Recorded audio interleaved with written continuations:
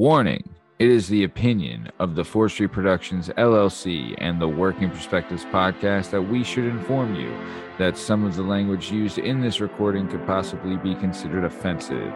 You have been warned, so if you decide to listen to the recording, then don't complain about the language.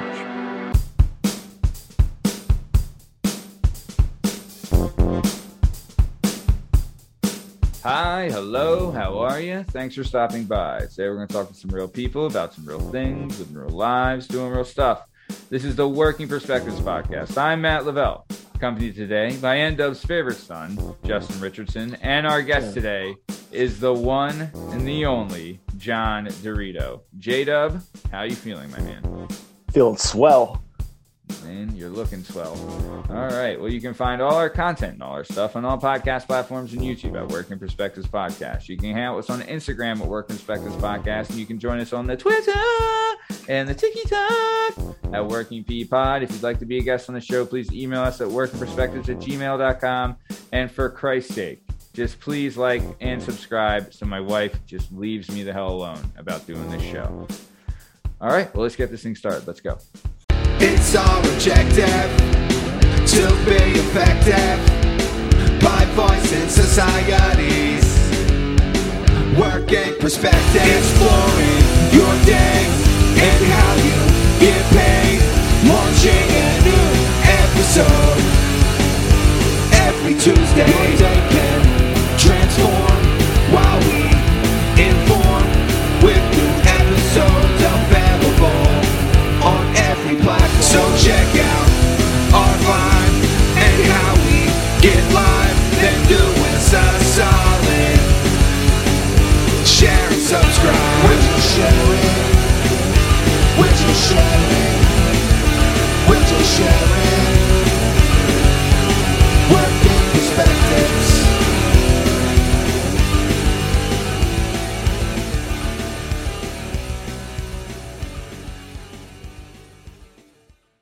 All right, Monsieur Jalen Dub. Let me tell you about this guy. All right. So there's one place that we've talked about on the show. I mean, and we've had guests on the show previously from this place, and it's the Renzo Gracie PA Academy in Hatfield. Let me tell you, this place just churns out winners. Right? That's what I was just going to say, just pumping out people. You've been on, like, you've been the co-host for Padilla, right? Yep. You were the co-host for Aaron Rosenthal. You were the co-host for Chad Kilhefner, right? Yep. And now you're the co-host for John, right? Like, this is like, and like Pete went there, Cabot went there, right? You know all those jokes. You know what I mean? So it's everyone, yeah. It's dude, it's and Love like it's just one of those places where that we've talked about it, and we talked about it a lot on other episodes, where it's like the culture of the place. Everyone there is like really tight and really respectful and really good. But one of like I would say the custodians of that culture is our guest today. John has been around. He's one of the guys at the gym. If you were at the old building, right, and you're a member of the gym, that means you've been around, because we've been at the new building for like 12 years. So like when we were at the old building, and don't get it wrong, the old building wasn't a dungeon by any means, but it was like, you know, it had its characters and it had its characteristics. But like if you're at the old building, that's where like it all started. So we started in like one little room, right, that grew into, they added an addition onto this already massive like gym, right? Then he ended up taking control. Like he had more like, you know, people coming in for him than he would. Like he had more customers and more people like signed up for his gym than the actual gym. They ended up taking over the actual gym. Then he ended up leaving that gym and coming to the new one. So like if you've been along for that ride for the whole time, like you've seen some stuff and you've been a part of some things, but you've also helped breed a culture of like respect and unity and camaraderie. But like also like, you know, like when you go there, you can't go there and be like, all right, I'm just going to take tonight off and slack. Like you have to go there knowing like, all right, it's time to fucking go. Time to put the hat on. It's a place that demands excellence. Yeah. Yeah. And it's like, but you want that because you want to put yourself through. That's what you came there for. Exactly. And it's honestly like the lives it's changed and the people it's helped. And like, I remember being like, when I was like single and everything like that, like you depend on this place. You know what I mean? Like, it's just something, it becomes part of your identity. It's a healthy escape. It's the healthiest, man. I can't preach from the rooftops of how much like it helps with depression and anxiety and anger. A lot of the guys there, believe it or not, no. Yeah, one of the common traits. Yep, believe it or not, one of the common traits of the members of the Renzo Gracie PA Academy is some of them have some anger issues. Let me tell you, you wouldn't know it though, but they're calm, because they're so like calm and docile.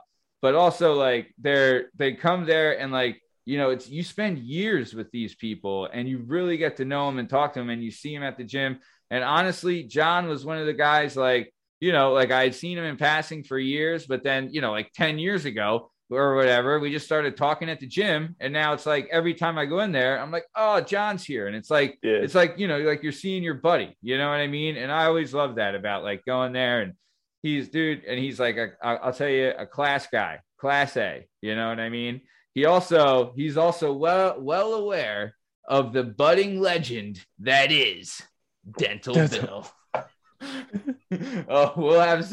We'll talk about it a little bit later, but man, I'll tell you, I've said this before and I'll scream from the rooftops. I judge the quality of the show by the people who listen and want to participate.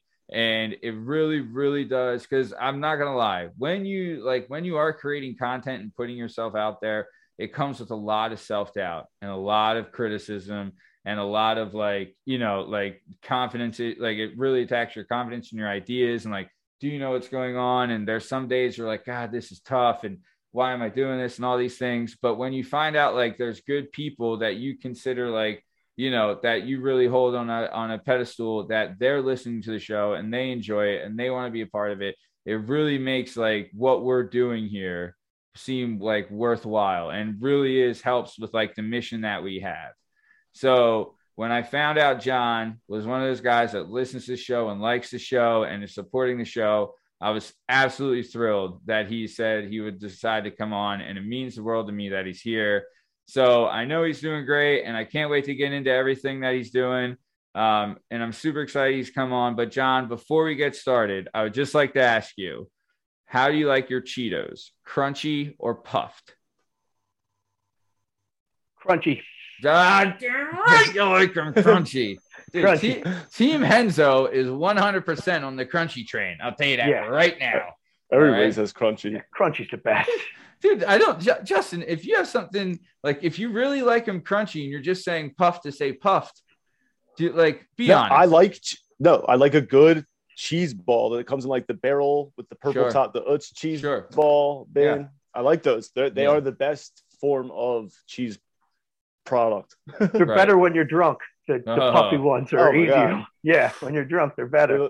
Dude, they like dissolve like cotton candy. Oh, did you ever do like, dude, I remember like being drunk one time and like you go to Wawa after the bar and you come home and like I remember I bought like a big bag of salt and vinegar chips, right? And like I polished off the whole thing, right? And like, oh, bro, I was like I can't drink water without this thing being like, you know what I mean? It was worth it, but it was also like, whoo, your taste buds are just fried. But John, man, thanks for coming on, brother. How are you? Thanks. I'm great. Thanks for having me, guys. Awesome. Hey, I love the show. You're the best. Great to be here. Thanks for saying that. So I want to get into this and I want to get started because we got a lot to cover. So, John, you were born in East Falls, PA, right? Big fan of East Falls. So when I was fighting and I was living in Manayunk at the time, right, there was a barbershop in East Falls. And it's probably still there. It's called Uppercuts. It's on Queen Lane, right? And I would go there before every fight and get my hair cut. Well, I mean, we have a saying like, look good, feel good, fight good, win, right? So I would always have like a new shirt, new shoes, and a haircut when I would go to a fight and like weigh-ins and stuff. So I got my haircut at this place, looking sharp. Mainly like the haircut was good. The dude, Matt, shout out. fan of the show, listener to the show, but he gave a good cut, but also it was called Uppercuts. Like, come on, is that not the best name for a barbershop ever? But so you grew up in East Falls, and then when you were 7, you moved to Abington, right? Yes. And then you would end up doing Abington Public School all the way through high school, right? Yes. Mm-hmm. And when you're in high school, that's when you started what would be your lifelong love, which is soccer, right? I actually started soccer when I was about 6. 6, okay. About 7. As soon as I moved from the city to the suburbs, yeah, I didn't know what soccer was when I lived in the city. There was no, there's nothing there to play soccer. Yeah. So then I moved to the Abington area, Roslyn, Abington. Yeah. And I was walking up the street and I seen these kids kicking this ball around. I'm like, what the fuck are these kids doing? Why aren't they using their hands? What's wrong with these kids? So I think a week later I was at school and they were playing at recess. I was a kid. And I remember touching the ball and saying, I like this. I liked it from jump. I was good at it right away. Yeah. And, I'm Italian. It's in my blood to play soccer. Sure. I'm a soccer player by nature. So, yeah, I'm a fellow Italian as well. Found out this year. Didn't know. Found out my mom did a 23andMe. Found out that my grandmom was stepping out on a couple people. Hey, shit happens. You like the spicy meatball, apparently. My mom did it, and it came back, and she's 98% Irish. Did she not Did she? She kind of knew, but she had an offer to do it for cheap. And she's like, "Sure, I want to try it." Yeah, and she's just full blood Irish woman. Yeah. I don't know. I mean, my mom has done it, my sister has done it, and I think my older brother's done it. So there's really no need for me. Like, what else am I gonna find out? But what had happened is that my sister did it first, right? And we had always been told what we were my mom, because the dude she thought was her dad was German. So our whole lives we were told we were German and Irish, because my dad's 100% Irish, was 100% Irish, right? So when my sister got back to 23andMe, she told all of us we don't have any German and it's all Italian. So who's mom's dad? Right. So what? She ended up she ended up figuring it out, right? Then she ended up reaching out to her brothers, right, and cousins, and find out that we had a relative connected, and he fixed the Jake LaMotta Billy Fox fight. So that's cool. Just saying. Yeah. Shout out granddad, whoever you are. So nice. Okay, so you fell in love with soccer right away. So I'll say this, right? I've boxed and wrestled, baseball, all of that. Really, boxing, wrestling kind of took over. But when I can't say, and Justin, I think you would agree with me, football was the best. If I could choose it, I would play football on a fun team. I don't want to play with some coach that ruins it for you. Right. Yeah, middle school football was the best. When it wasn't too serious and everyone was relatively the same size, but we weren't all the same weight. It wasn't 105s, Yeah. No, yeah. And we were all but it was serious to us because it was our world at the time, right? Yeah. You wanted we played I think we played 5 teams in our middle school league. But in those 5 games, it was the most hype Friday there was. Oh, it was the best. Yeah. So, but for you, John, soccer came in right away. What position do you play in soccer? The left wing, left flank, left wing, left halfback, and a lot of running. Dude, so you can run freaking like a freaking Ethiopian. You're in a marathon going on, huh? I used to be. I mean, I'm getting, I still run. I still play. Don't sell yourself short, buddy. I see you with your shirt off, pal, and you're a fucking Adonis. And don't let anybody tell you different, babe. All right? There's a lot of 20-year-olds that want your body, bub. You know what I mean? I'm just saying. You're a lucky guy. So maybe you're still doing the running pretty good. I don't know. You're still playing soccer? I am. Yeah. I am. I still play as much as I can. Probably about play indoor? At least, yeah. I play indoor and outdoor. You play year round, don't you, John? I play year round. Yeah. And I love it. I love the way it makes me feel. It's like, it's like any jiu-jitsu is the same way. It brings out the competitive the great feeling that you get from doing a sport. Just that feeling. It's and the camaraderie and the exercise.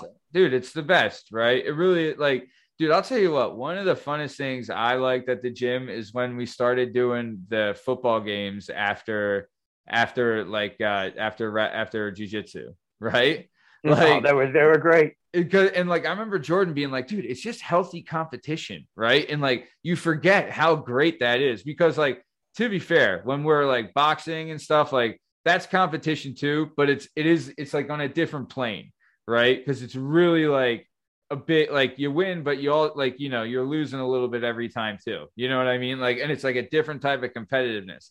But when it's a football game or something, it's because it's more serious, I think, with jiu-jitsu and boxing and Muay Thai, because it's there's striking and you're hitting each other and it's more aggressive. Well, you're not getting punched in the face. Yeah, but with football, you're just out there having a blast. You know what I mean? It's just so much fun. Dude, I'll tell you, I played in a bar league, soccer league, maybe 10 years ago. Dude, and I remember it being this is fun. It is. Soccer is a blast to play. Have you ever played, Justin? Yeah, I played soccer until I was 14. Oh, all right. I didn't know that. You freaking look at you. Yeah, I was good. I played goalie. I had an undefeated season. Awesome. Scoreless, a clean sheet for. Yeah. Look at nice. You got to be a little crazy to be a goalie. I always say that. It was fun, yeah. You're a little crazy. Dude, by the time you get to age 11, where these kicks can literally blast your head off from these little 11-year-old kids, that's when you're this guy's a freaking nut job. You know what I mean? But Justin, I do remember you saying this though, when we had your episode, which is available on all podcast platforms and YouTube at Working Perspectives Podcast. But you did say, isn't soccer how your parents met? Yeah. Your mom and your stepdad? Yeah. I played my stepbrother's team and my stepdad was his coach and slipped my mom some note after the game. And that's how it all started. Look at you. At the old football pitch. Cool. Yeah. Nice. Yeah, nice. I like soccer. I like watching it too. It's 45 minutes, no commercials. You get the British announcers. Oh. Did you I have a buddy of mine, fan of the show, listener of the show. His name's Bill Madden, aka Screwball. He was a really good soccer player, and he's been massive obsessed with soccer his whole life. But he introduced me. I guess they do this thing where the soccer fans in Europe, in England especially, different level.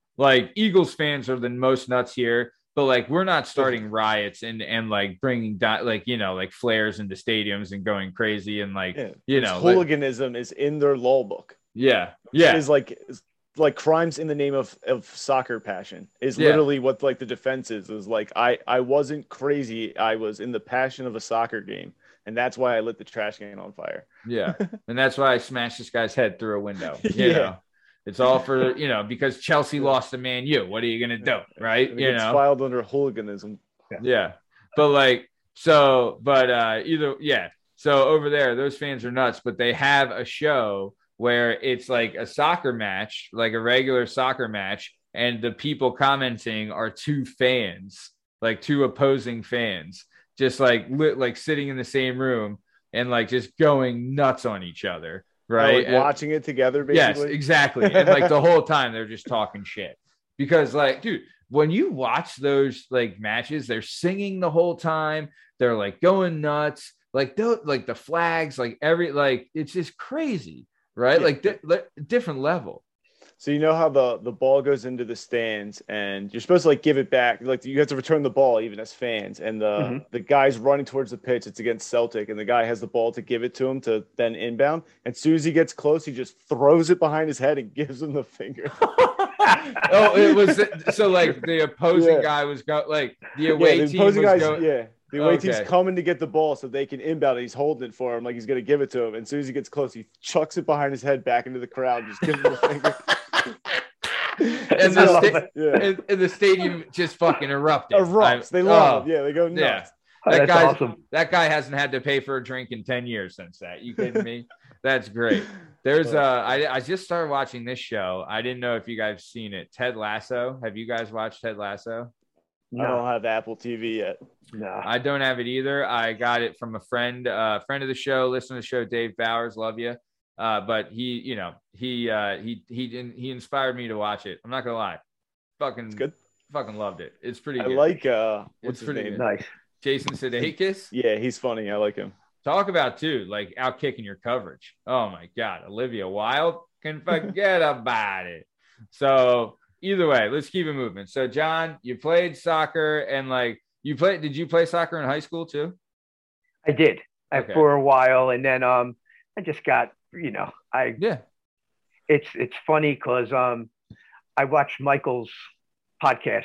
Yeah. And thank you. Yeah, it was awesome. Oh, and you're the best. The same thing was like I played sports for a while in high school, and then you get, especially I'm so old, like in the 70s, 80s, like you were an outcast. Like now you're an outcast if you do drugs. Before you were an outcast if you didn't do drugs when you were young. And I started getting into shit when I, just doing dumb stuff and hanging with the wrong crowd. And like, it got me away from soccer. And it was something I regretted, but it happened. And, Oh, dude. One of the things that Mike said on his episode, which is available now on all podcast platforms and YouTube at Working Perspectives Podcast. One of the things he said on his episode, which I wholeheartedly agree with, is that like he was saying, like when he was doing all that stuff, he wanted to impress the cool kids, right? And want to be one of the cool kids. And now those cool kids have drug like addictions or, are in jail or dead or working at Arby's or whatever. You know what I mean? Like they're not the cool kids anymore because they did all that. Like, they wasted time instead of like striving for something like an accomplishment. They wasted time like trying to do drugs and be stupid. And I'll tell you, like, I couldn't agree more with that sentiment. I remember, and Justin, I think you would agree with us, like when we were coming up, drugs were the coolest, right? Like when you were in school, drugs are still winning a lot of races, we'll just say. But the war on drugs is being dominated by drugs. Like we don't even come close to winning that. Drugs wins every day. Oh, drugs is way undefeated in the war on drugs. They haven't lost a day. They're still coming out with new drugs. Drugs are just Drugs are like video games, man. They're forever evolving and just always getting better, right? But no, go. What were you gonna say? Just how much easier it is to get high on weed than it used to be. Like it's so like those vape pens and stuff. Like imagine school now. Like if you smoked weed at school when you were my age, like you reeked. Like you had to bring Visine and hand gel and cologne, and you had to be careful what you did with the smoke. And now you got a vape pen that you can hit while you walk down the aisle in Target. Like life is so much different.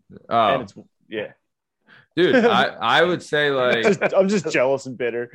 No, it's like back in my day, you had to smoke a bowl in the parking lot. If you were lucky, if you didn't get caught. Well, also, I don't know if they still had it, but when we were in school, and I had gotten expelled for this reason, is they had a zero tolerance, right? They had a policy. It was called the zero tolerance policy. So if you were a minor and you were caught with any illegal narcotics or in possession and use of alcohol, you're automatically expelled. Zero tolerance. Right. So I got caught drunk at school and big deal. And then either way, then they and honestly, it was like, I think I was in the third quarter of my senior year and they still expelled me, so but look, I'm a high school graduate, so everyone can go fuck off, but I'm just saying, right. That can't exist now. Right. Just like, because every kid there probably has any kid that's 18 has the card, right, where you can just get the medical marijuana. Even if you're not 18, I bet a lot of kids' parents sign off on it. And honestly, I bet like pills like Adderall and Ritalin and all that stuff. Like, Ritalin was big when we were in high school, but like Adderall is just fucking running rampant now in high schools and colleges. I can only imagine. right? Like everybody and their mother and Vyvanse and all that stuff. They're just whacking that stuff down like candy, you know? Yeah, you can make the best meth out of that stuff too. So, that's baby. another. Yeah. Can meet meth. The only thing winning the war on drugs is big pharma, because that fucking Vyvanse and Adderall is putting meth out of business. Yeah, you know. But no, it's you're 100% right. So nice. But yeah, I'm with you, man. I agree. I had made some choices in high school that affected like the sports and stuff I was doing at the time, and I do regret it. I still do. And it's something, everybody lives with and deals with, but it's, it sucks because when you are that young, you're so stupid, right? And I remember like, dude, I remember like when the transition happened, because I have a buddy, fan of the show, listener to the show, named Ron Skotleski, right? And this dude is like one of the most successful, smartest. His wife is a former Miss Ecuador in the Miss Universe pageant, right? Like he's got like, he's my age and already is like a vice president of the company that he works at. Like the guy is just ultra successful, has like he has like a $700,000 home. You know what I mean? He has kids have nannies, and like, he's just fucking Mr. Success, right? Business guy. He's who I go to for all my business stuff for the show. But either way, when we were in high school, I remember like he would call me and like, I would have been out the night before, like all whacked, smoking cigarettes and drinking. And he'd call me, be like, yo, what's up, man? I'm like, what's up? And he'd be like, dude, I just got done working out, right? I was doing like suicides and all these running and lifting. And I'm like, you fucking nerd. You know what I mean? But then like a couple years later in college, he's jack shredded with a 6-pack, still doesn't really drink because he's an athlete. And like chicks are just fucking adoring him. You know what I mean? Because then now it's cool to be like the jacked in shape, fit guy with a tight, pastel colored shirt. You know what I mean? And it's not cool to be the wastoid anymore that's drinking and partying all the time. You know what I mean? Where it's like there was that transition, and I saw that before my eyes. So, yeah. But nice. Okay, so let's keep it moving. So after you graduated high school, John, where did you go from there? Like when you graduated, right? You went to work for your brother as a salesman, and you sold suits to stockbrokers in New York. So can you kind of give us an idea of like, how did you get started? I know it's with your brother, but like, how did you get in there? And like, how did the process work of like this job, like getting and selling and all that stuff? It was kind of nightmarish at first because the stockbrokers are such assholes. I mean, these guys, I was going into Shearson Lehman. I was going into Gruntle. I was going into all these different what years brokerage houses. That was probably, let's say 1983, 1984, so 1985, 86, in the 80s. So this is like what's the Charlie Sheen movie, Wall Street? This is like the Wall Street era, kind of like on the cusp of that. So they were making a lot of money. They would buy suits. It was It was a crazy time. It was, you'd go in, you'd fit them, and just, I was learning the ropes. It was my brother's business, and, I was under his wing, and I would go in there and just sell, talk to them, measure them, but they were tough. I mean, real tough guys. It was really tough work in the beginning. And then I ended up loving it, of course. And I was there a long time. And my brother's gone now. God rest his. R.I.P. So, but it was an experience. It was an experience. So you're going to the stockbrokers. This to me is like fascinating. It was one of those things where your brother's like saw a need, filled the need, and made some damn money. So he went to these guys. He's like, look, you guys are too busy to go to the suit shop and the tailor and all that. Let me bring that shit to you. It's really entrepreneurial as to what businesses are now. Like, look at Uber, look at, like Uber Eats and like you know what I mean? Like bringing the business to you. Like, look at a lot of like barbers now will travel to where you are to cut your hair. Like, it's all that like entrepreneurial spirit of like bringing the business to you. So he thought like, I'm going to go to these guys. I'm going to say, I'll measure you. I'll fit you. You pick out the one you want. I'll go get it and bring it back. You can order them and I'll have them ready to go for you when you need them. So you're looking sharp every day. Right. Is that kind of how it went? Absolutely. That's nice. The way it was. So where was the business based out of? Was it in the city? No, it was out of Newtown. He had a shop in Newtown that he you know, it was Doritos. Newtown, New Jersey? No, Newtown, Pennsylvania. Oh, okay. Where's that at? Is that like north? It's actually, I'm trying to think what's close to it. Richboro. Ivy Land. How far away are you from New York City in Newtown? About an hour. Okay. So you hit, you know, just fly up, you know, take 95 up, take 95.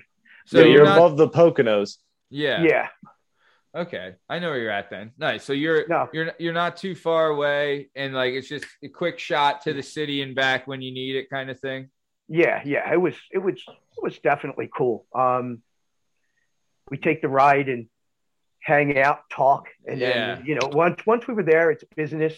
And then, you know, it's business as usual. And you get there and it's crazy parking. The people are crazy. You know, the parking is fucking unbelievable. People drive like New York drivers are the worst fucking drivers in the world.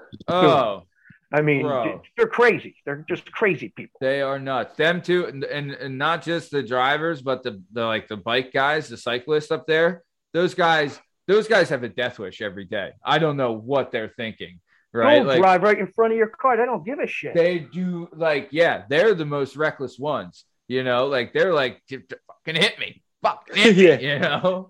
Here's a crazy law that I wish that they would implement here, right? Have you been to Europe, John?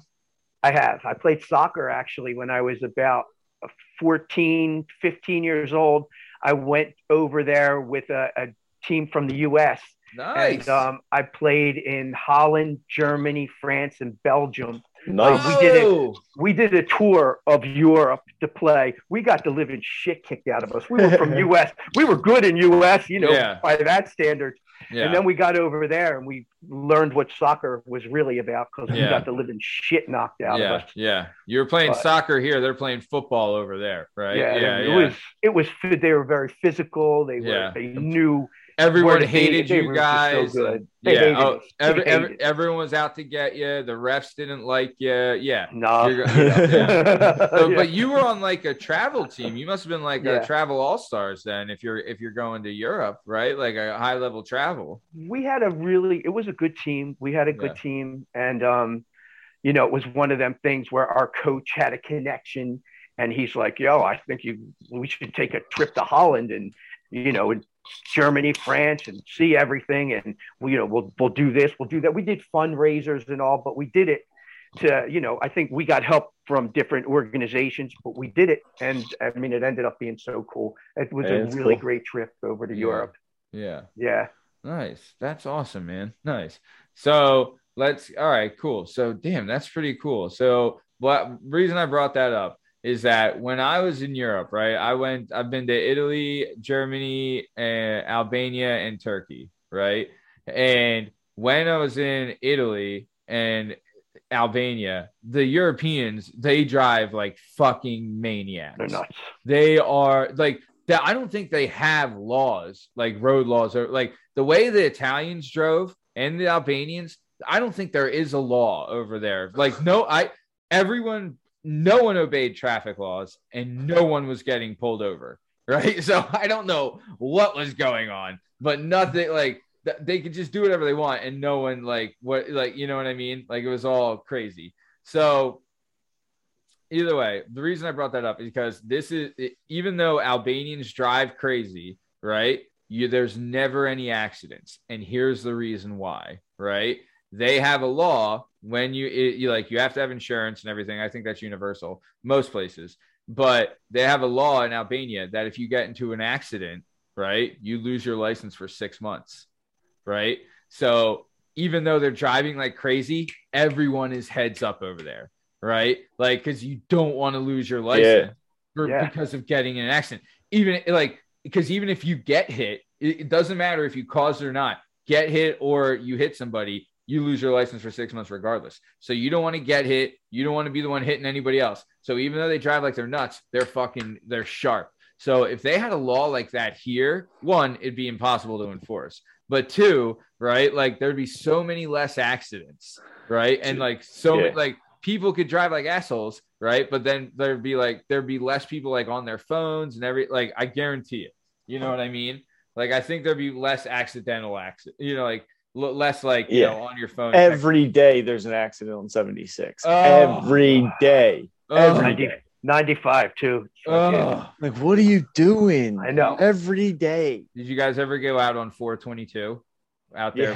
Every day. Fucking nightmare out there, bro. Crazy. It's 2 lanes, and somehow there's a car like upside down. And you're like, what? It's straight. The road's straight. It literally has one turn right where like Oaks is. And it'll be like a car upside down. It'll be like, there's only one turn. It's a straight shot, guys. Yeah. No, I'm with you, dude. It's nightmare. Dude. But either way, so John, you're in Newtown, right?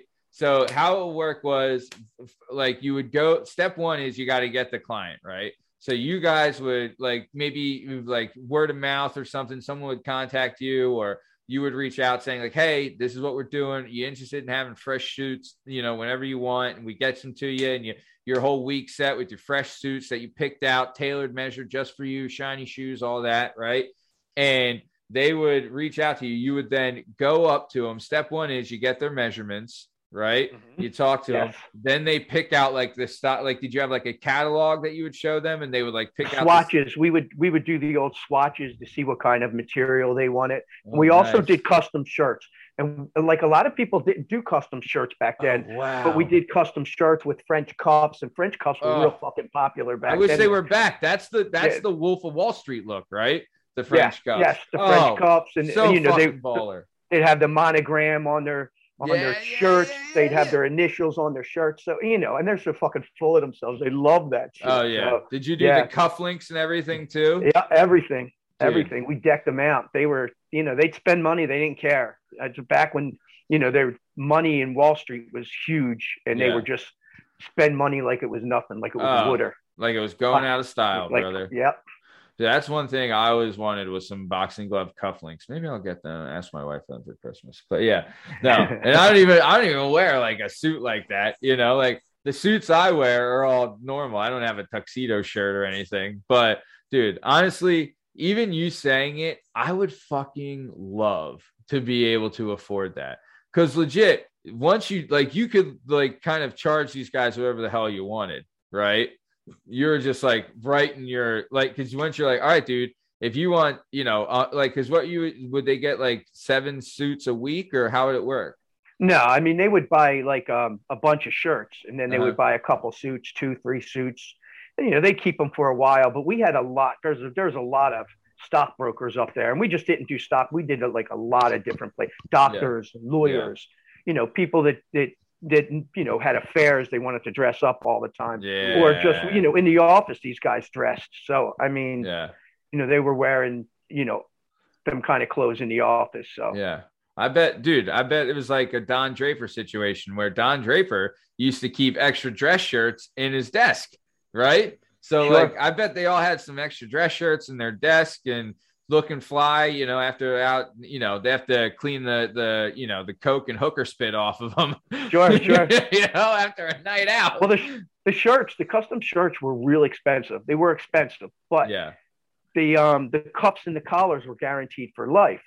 So, I mean, if you wore the cuffs out of the collars, you could ship the shirts back, and we'd redo the cuffs and collars and clean it up real nice. So, so I mean, lifetime warranty on the cuffs and collars. On the cuffs and collars, like, we were kicking a little ass back then. Yeah, I mean, it was kind of cool. Yeah, dude, would that only go for like rips and tears, or like stains and stuff? No, too? Stains and shit too. Yeah. So you can get a stain on your custom shirt and be like, "Hey, come on, you know, what are we doing here?"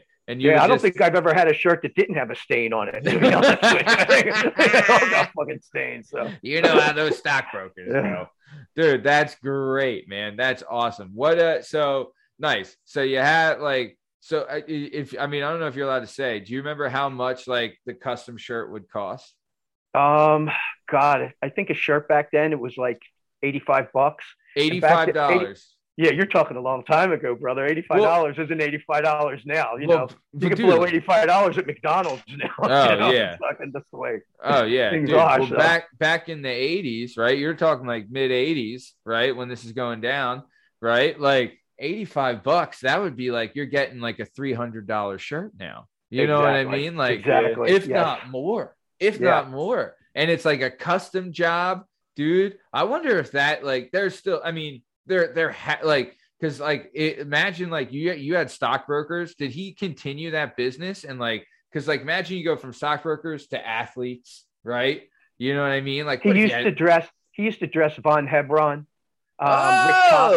Rick Tocchet, Von Hebron. Who was the mayor? What was his name? Giuliani? No, not Giuliani. The Philadelphia. Ed Rendell? Ed Rendell. As a matter of fact, the governor. He dressed the governor. You know when the governor had the show with what was his name? Von Hebron. They had that show. The sports show. Yeah, well, Von Hebron would give him a shout out after every show because he would, dress them. So they would be like, we're giving a shout out to Frank Dorito for sending us these clothes over because they were wearing his clothes. So nice. It was kind of cool.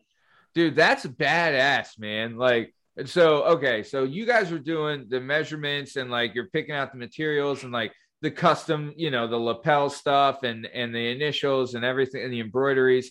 Who was actually doing the cutting, snipping, and sewing and all that? Did you have like a place that did it? We had a house that did it for us. The Gambert girls, they were called the Gamberts, and they would do all the sewing and they would, we'd send them the measurements. Boom, they do the shirts, they do the suits. If they were fantastic. Yeah. Really? Yeah. And they were really good. Was that? I have no idea if they're still around. They're probably defunct, like everything else. Well, but like, were they? And that was like a mom and pop shop, or was it like a corporation? Like, was it? No, they were pretty big. I mean, they were pretty big. Yeah. Okay. So it was like a real kind of like a real. Okay. So like it wasn't like two old ladies in the basement. No. Dude, that's great, man. Dude, that's badass. That is something. Did you ever see anything crazy at the stockbroke houses? Ooh. Yeah. They were always like, I've seen fights. There was a couple fist fights, and I guess they get into arguments and stuff. And you hear them yelling and seeing, guys. It's like crazy. I mean, it was crazy. Papers going everywhere. Yeah. Guys just clouds of cocaine all over the place. It's just what's going on, But, nice. A lot of them guys work. You steal somebody. Steal a client. That's crazy. Dude, they could be stealing $5 million from him with that. You never know. You never know what's going on, dude. But it does matter. The crazy thing is like. Because those guys are kind of legit in that business. From what I understand, if you're like a stockbroker or whatever, you're kind of selling yourself. Like you're telling people like, look, I can give me your money and I can make you more money. And you just got to give me a piece of it. Right. So like Absolutely. You can't show up looking like Johnny fucking Schmo. You know what I mean? Like you got to be to the nines. You got to be to the nines. You got to be. Right. I wonder where that saying comes from. Dress to the nines. Interesting. Oh, I found this out. Speaking of soccer, we were talking about earlier. Do you know why they invented soccer? Did you guys ever hear this? No. Okay. Brace yourselves. This is supposedly real. So soccer was invented at like a Victorian boys' school, right? So what they did, the professors and principals and teachers there, right, wanted to do an activity where, because the students there were whacking off so much, right, that they wanted to invent an activity where they wouldn't use their hands so much and they would focus more on their feet. So they thought like, well, if they're not using their hands, and they're just going to stop whacking it so much, like it's not like the hands aren't going to be there later, right? Like they're going to start using their feet instead of their hands. I don't know. But yeah, so either way, that's how soccer was started. They wanted an activity where they're using their feet and not their hands. So, It sounded like we're kind of like a story where the word fuck came from. The same thing, you know what I mean? Fornication under the consent of the king. The king. Right? Yes. Yeah. No, that's great. No, I'm 100% with you. I think, dude, but it is crazy to think like the number one sport in the world, right? Started for, to stop some teenagers from schmoing it up. It didn't stop me much, I'll tell you that. I don't think it stopped any of those guys either. You know what I mean? But nice. So so let's keep it moving. So nice. So you're doing this for your product. Like, this job fascinates me, man. So like, you get the order, you give it to the people, and then you would like, and then once you like the suits weren't getting mailed to them, you would deliver them, right?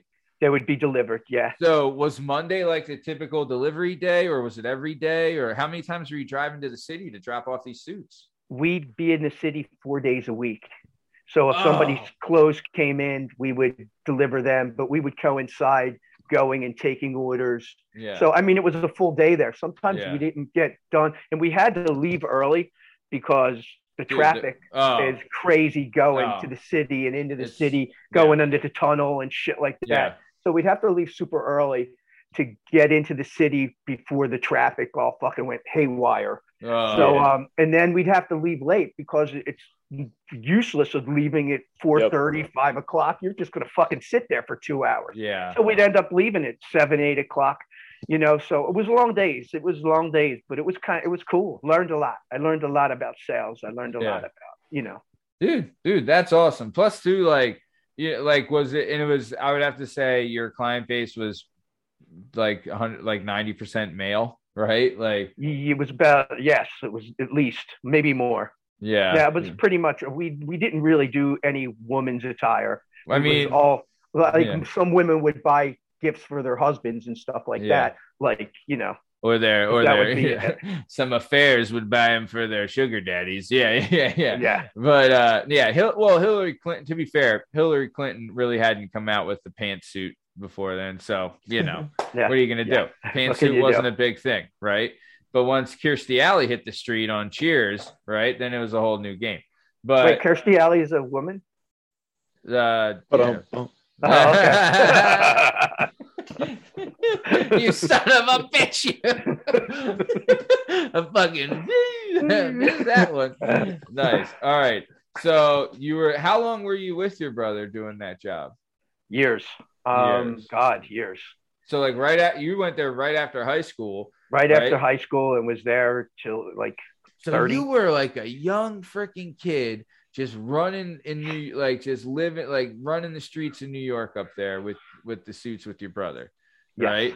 Dude, that is, I mean, talk about a blast, right? Like, come on. I've worked with my brother on things, and a lot of the time it does kind of suck, but like, I bet, you know, the fondest things you remember are probably the car rides with your brother and hanging out with him, huh? They were great. And I wouldn't trade them for the world. They were fantastic. I loved him. We had a great relationship, and then he got married, and then he got a little crazy after he got married. So that seems to happen. I don't know. I mean, I feel like I'm still just as sane as I ever was, but you know, some people say I've gone crazy, but I don't know what they're talking about. But yeah, no, it's marriage and kids. Once you have that, it will drive you insane. It's all downhill after that. Oh, baby. Oh, baby. I'll tell you that. Dude, I remember when my wife was pregnant, you and me would talk about, like, you know, like I would ask you stuff and you would tell me about the kid and everything like that. And you, I think, were the only person that warned me that, hey, the kid's going to be great and, you know, do whatever, but watch out because your wife's going to be nuts because they get hormonal after they have this kid. They get crazy. And then they're getting whack jobs. You know, you thought they were crazy before. Watch out. But nice. So, okay, so let's keep it moving. So you're there for like ever, and you develop, like, you really got like your salesman technique down and everything like that. And it really kind of like, you know, brought you into, you know, I mean, kind of like really just showed you how to act in like in a business standpoint and how to treat customers and really like your customer relationship and everything like that, and how to talk to people and like the hard work, right? Because that's a bust your ass job. When you're working for yourself like that, like every time you go to talk to somebody, it's like, am I going to get paid or am I not? Right? Like, you're not getting a paycheck. It all depends on you. And if you can sell this, you know, when you were selling the stuff, were you rocking suits too? Or were you showing up in, you know? No, I had suits. I had a couple nice custom suits. I had a Hugo Boss. I had, you know, You know, I had a couple nice, really nice suits, and you know, I'd show up and dress nice, and you know, and when I was young, you know, my brother would always, this is my kid brother, you know what I mean? He was cool, and you know, he'd be like, you know, this is my brother, and then you know, so like, this is my brother Johnny. I'm Frankie. We're nice. We're a couple. And Johnny. Yeah, Frankie and Johnny. We're a couple nice English boys. All right, your mother. No. Dude, that's a lot of fun. That's great. So, dude, yeah, that's a lot of fun working with your brother and doing all that stuff. I mean, you know, it's, you know, it is what it is, but it's great. So, all right. So let's keep it moving then. So after you're done there with your brother, right? Like that job ends, right? Then from there, where do you go to? Like do you start at you go to another salesman position, right? I did. I went and I worked for USB for a while. Doing steaks and stuff and selling meats.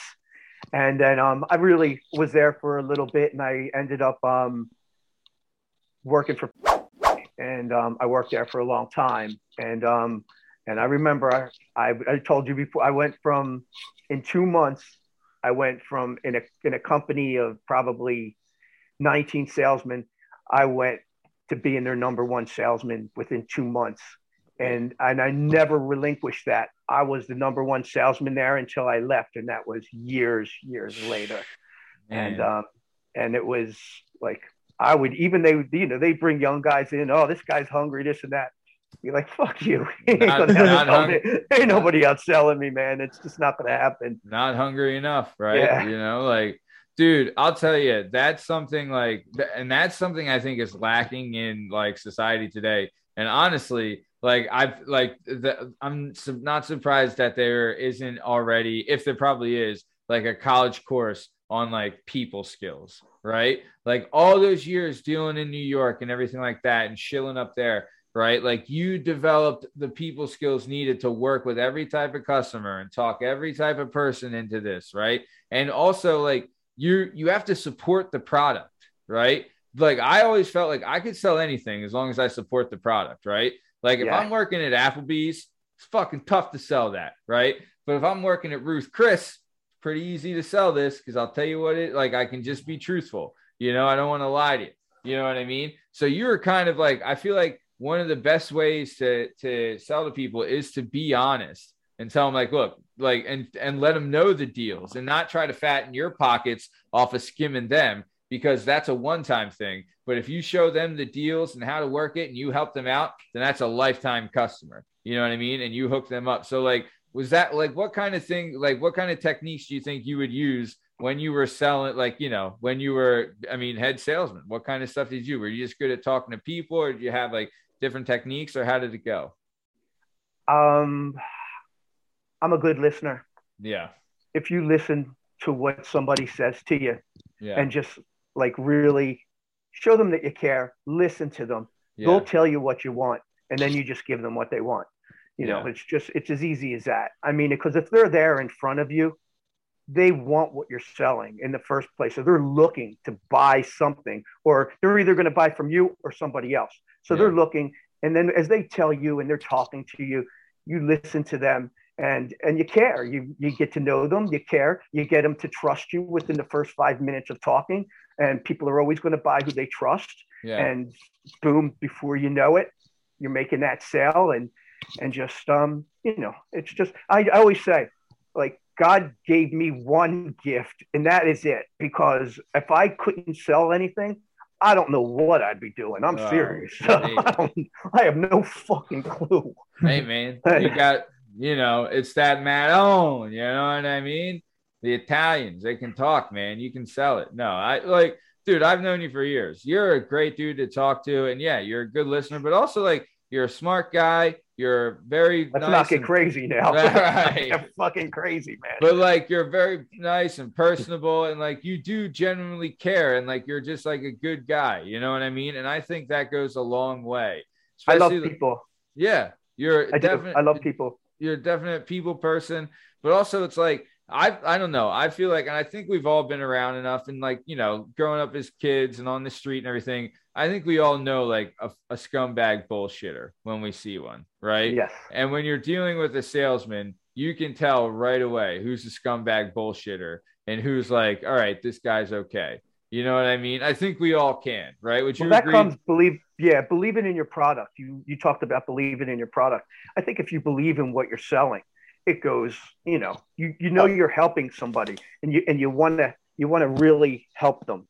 Yeah. And if you have that in your heart and you're trying to help somebody, they can feel that, smell it, and that's it. And it's so much easier selling something you believe in. Like if you're selling crap, and then you're trying to pawn it off on somebody, you feel like a used car salesman versus you have a superior product and I'm just here to give it to you. Yeah, absolutely. Yeah. Yes. Dude, I remember when I was in between jobs and I was talking to somebody about like a job and they had told me like, dude, you should go into like try to be a car salesman. And they're like, look, I'll teach you all the tricks to get them to buy and all these things. I was like, I don't want to do that, man. Like if that's what if that's you and what you're doing, more power to you.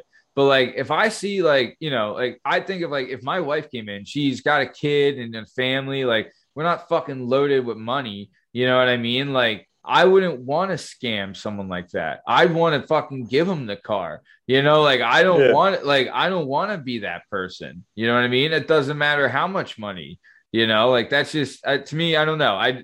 But there's some people that make a living off of off of doing that. But I mean, too many hours. Yeah. Way too many hours. You're working, you're working 6 days a week and you're working your ass off.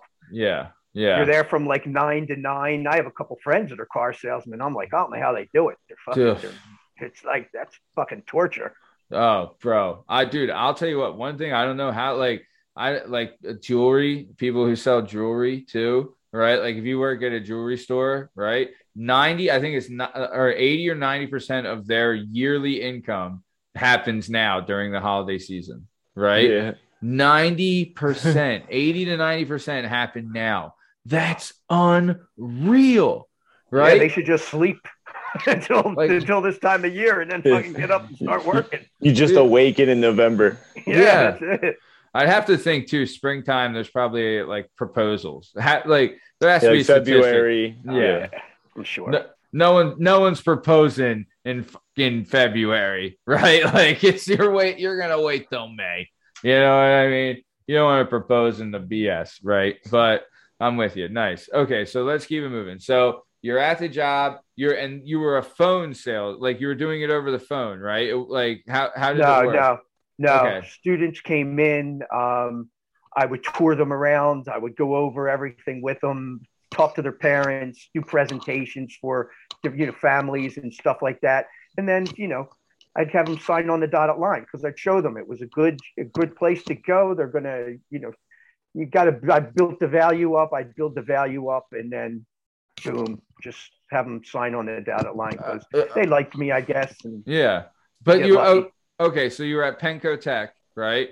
And you would schedule like a student to come in with their family or whatever. And like, that's when you're walking them around and you're really telling them like, look, this is beneficial. This is beneficial. You can learn this here and do this here. We have these programs available for you that you can't get anywhere else for this price. Like you're kind of just giving them like, this is the deal. It's a pretty sweet deal, right? Like, and that you kind of just sold them like the place like with honesty. And that's like, so you were walking around touring, that sounds like it'd be kind of like a unique, like fun kind of job. Like, you're walking around, you're pointing things out, like you're sitting in on things, right? Like, is that kind of how it went? Absolutely. It's definitely, it's funny because you have people like they would come in to the school. Yeah. They wouldn't be working. They wouldn't be, they wouldn't be doing anything. They'd be sleeping. They'd be playing video games. Yeah. Even if the school wasn't 100% for them, at least they're getting up off their ass. They're going somewhere and they're getting into a fucking routine. Otherwise, they're just going to be laying on a fucking sofa all day and doing nothing. I look at like how people. It's tough to. They have to keep going. You got to keep trying to better yourself and push. And if you don't, it's when you lose. And that goes to the day you die. I mean, nobody wants to stay idle. Everybody wants to get better and better and better. Yeah. It's things that they like to do or things that they want to do or they're making money at, no matter what it is. You just want to get better at everything that you do. And I think everybody kind of feels that way. If you really look there, deep down, everybody wants to better themselves. Yeah.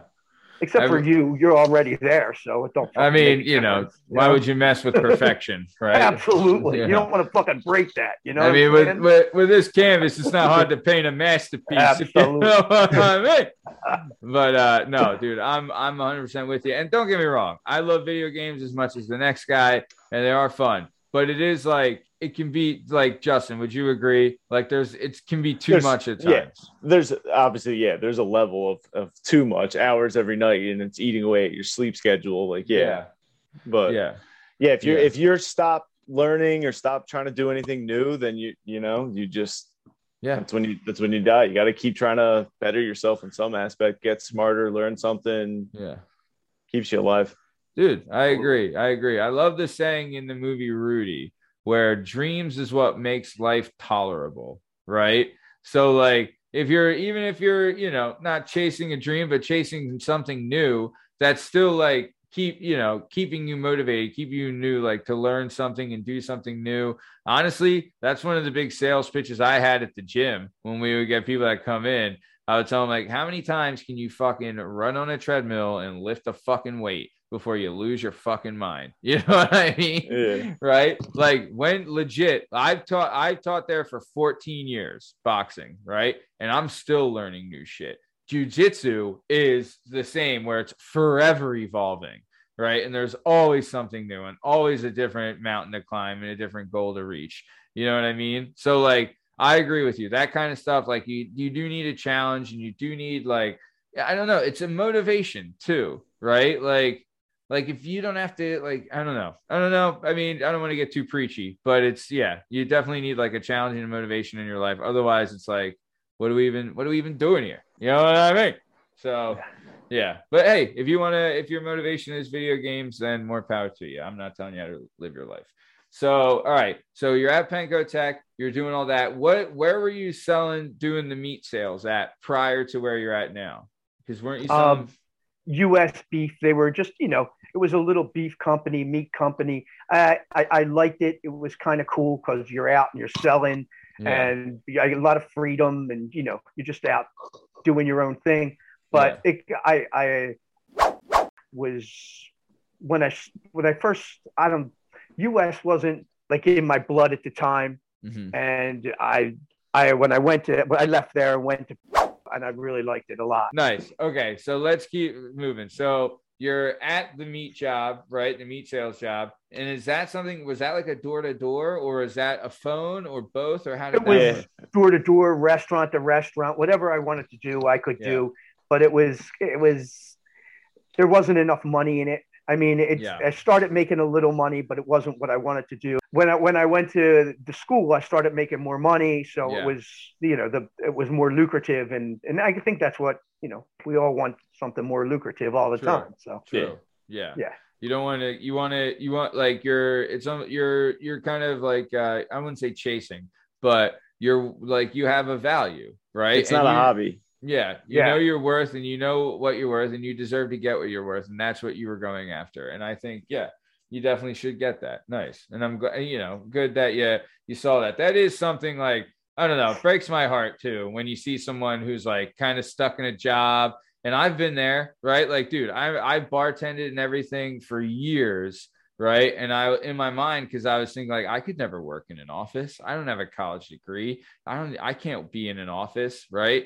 And like, my wife was the one that was like, no, like, if you want to get married, you need 401k, you need healthcare. Like, if you want to be with me, you need all that shit. And I'm like, all right, lady, so eventually I would get a job in an office, and and I'll scream it from the high heavens.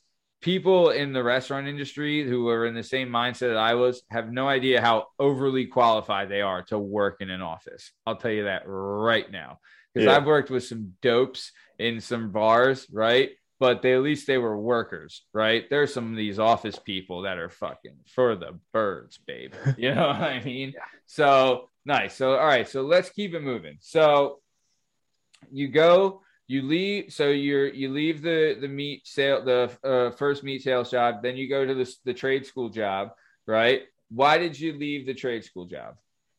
I was there for many years, and like I said, I led. If after the second month, I led their sales teams, and in both locations. Yeah. For years and years, and was the top salesman. I was making them a ton of money every year. Yeah. And I mean, it's not. I wasn't a college graduate, and they were paying me well, and then there's bullshit in the office. You have to listen to this. And then one day I just decided I'm not going to work for fucking anybody anymore except for myself. It's done. I don't fucking care. I'm not going to have anybody tell me what to do ever fucking again. And I'm just going to work for me. And everything I do is for me. Make money is for me. I'm not going to make tons of money for somebody else.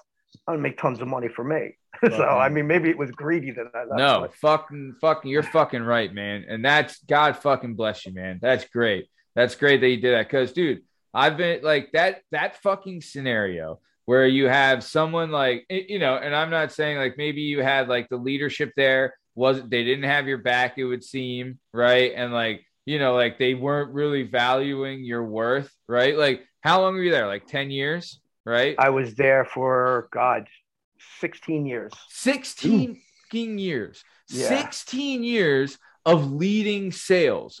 Are you kidding me? Do you know how much money you brought into that place? Millions upon millions of dollars in tuitions, right? $6 to $7 million annually I would do for the company. Oh, jeez. My God. Yeah. Right? Imagine if you just got 10% of that. Like give me 10% of that a year, like, like you're not asking for the fucking moon. You're asking for like a fair shake. And the fact that they just like, like they got complacent with like, well, he's just so dependable and he's so good at his job that we know he'll do it. And we can kind of crap on him and he'll just keep doing a good job because that's what he is. That's fucking bullshit, right? That when I see that, like you need, like, I'll tell you, there's a company that I know where like there's employees that have been there for 25 and 30 years. And it's because they have their employees back and they take care of their employees. You're not asking to be the fucking president, right? You're not asking for $20 million a year. You're asking for a fair shake, right? And to get what you're worth and to be treated with some respect due to the position that you've earned over 16 years of being the top fucking guy in the company, making the most money, right? Right? I think I wanted to grow too. Yeah. I mean, I definitely. And you would hit a ceiling there, right? Yeah. Yeah.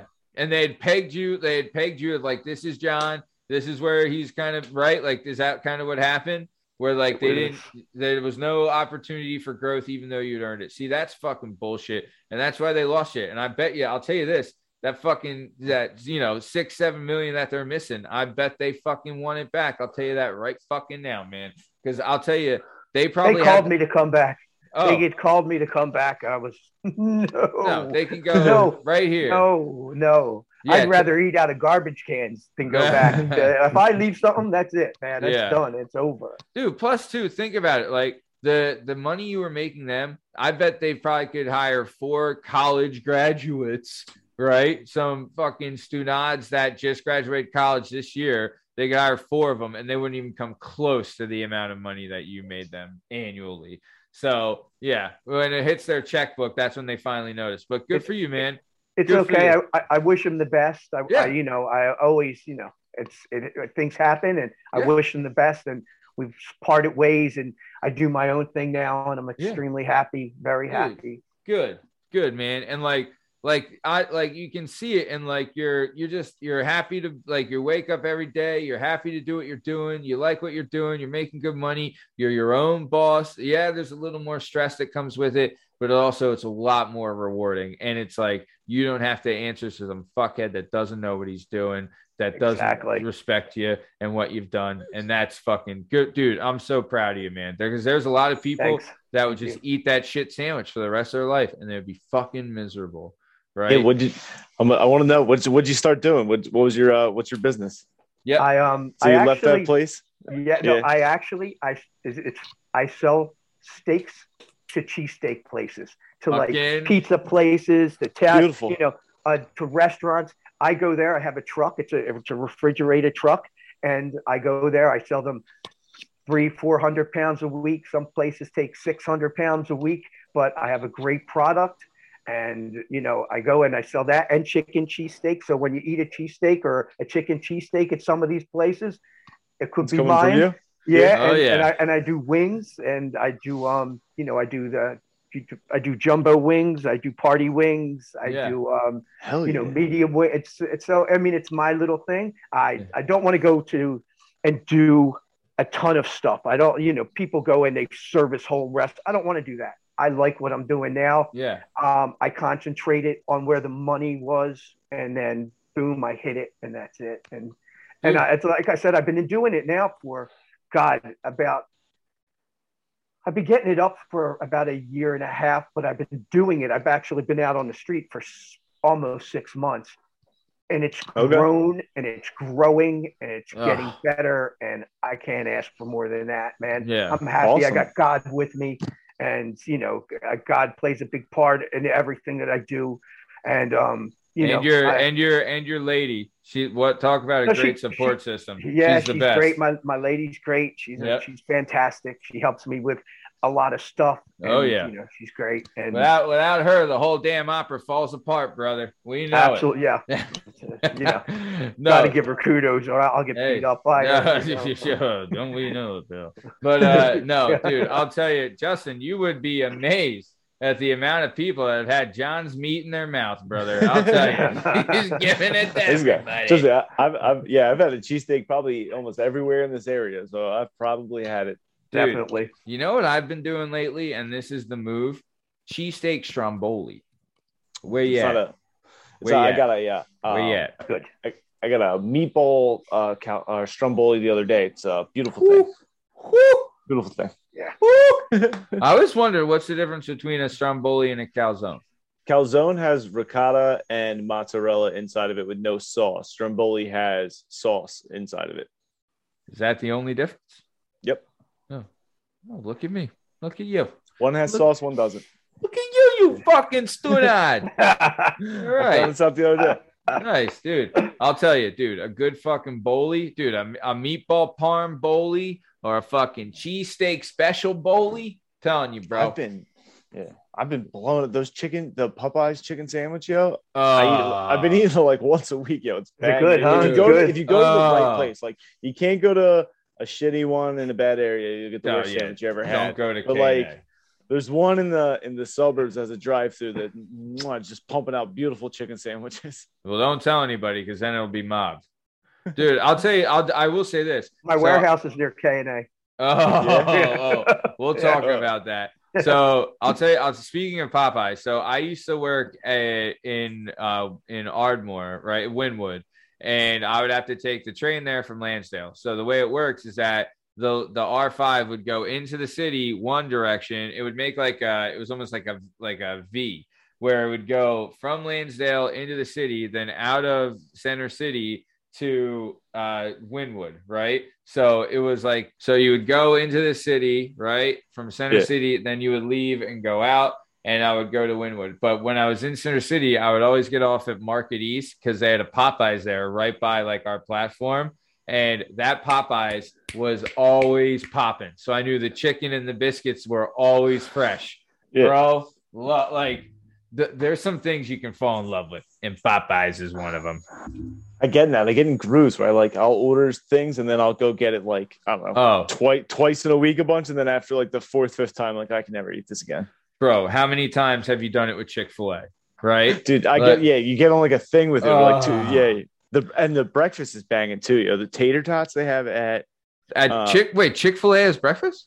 Yeah, you've never had Chick-fil-A's breakfast? No. Is it good? Full. It's the best fast food breakfast. Really? They have these little circular hash browns that are like little crack rocks. They're so good.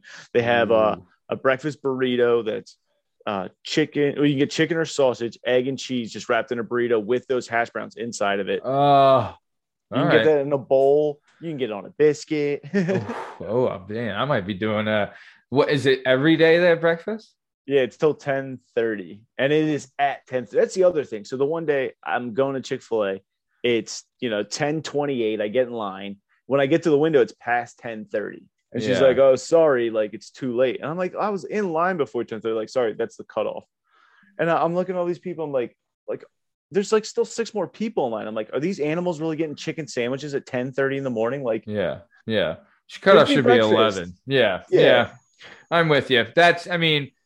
I can't say I've agreed with everything Chick-fil-A stands for, but breakfast should end at 11. Let's be fucking honest here. Yeah. Right? Like, come on. 10:30. What are you? 10:35. Yeah. Yeah. There should be a 10-minute cushion, right? Like, come on. You saw. I was in line in time. Dude, I'll tell you, this is the move, right? You get a number 1 classic, right? Deluxe. You get the number 1 deluxe with American cheese, right? Yep. You ask for extra pickles. Okay. I don't know how you feel about tomato and lettuce. I could live without it. So I usually ex-nay the tomato and lettuce, extra pickles, right? Then you ask for like a bunch of extra Chick-fil-A sauce. Okay. You take the Chick-fil-A sauce, you put it on the burger or on the chicken, right? Pate. You put it on the pate and you put it on the bun. Then you take a select number of fries, you put them on the pate, you put a little more sauce for Chick-fil-A sauce for a little touch.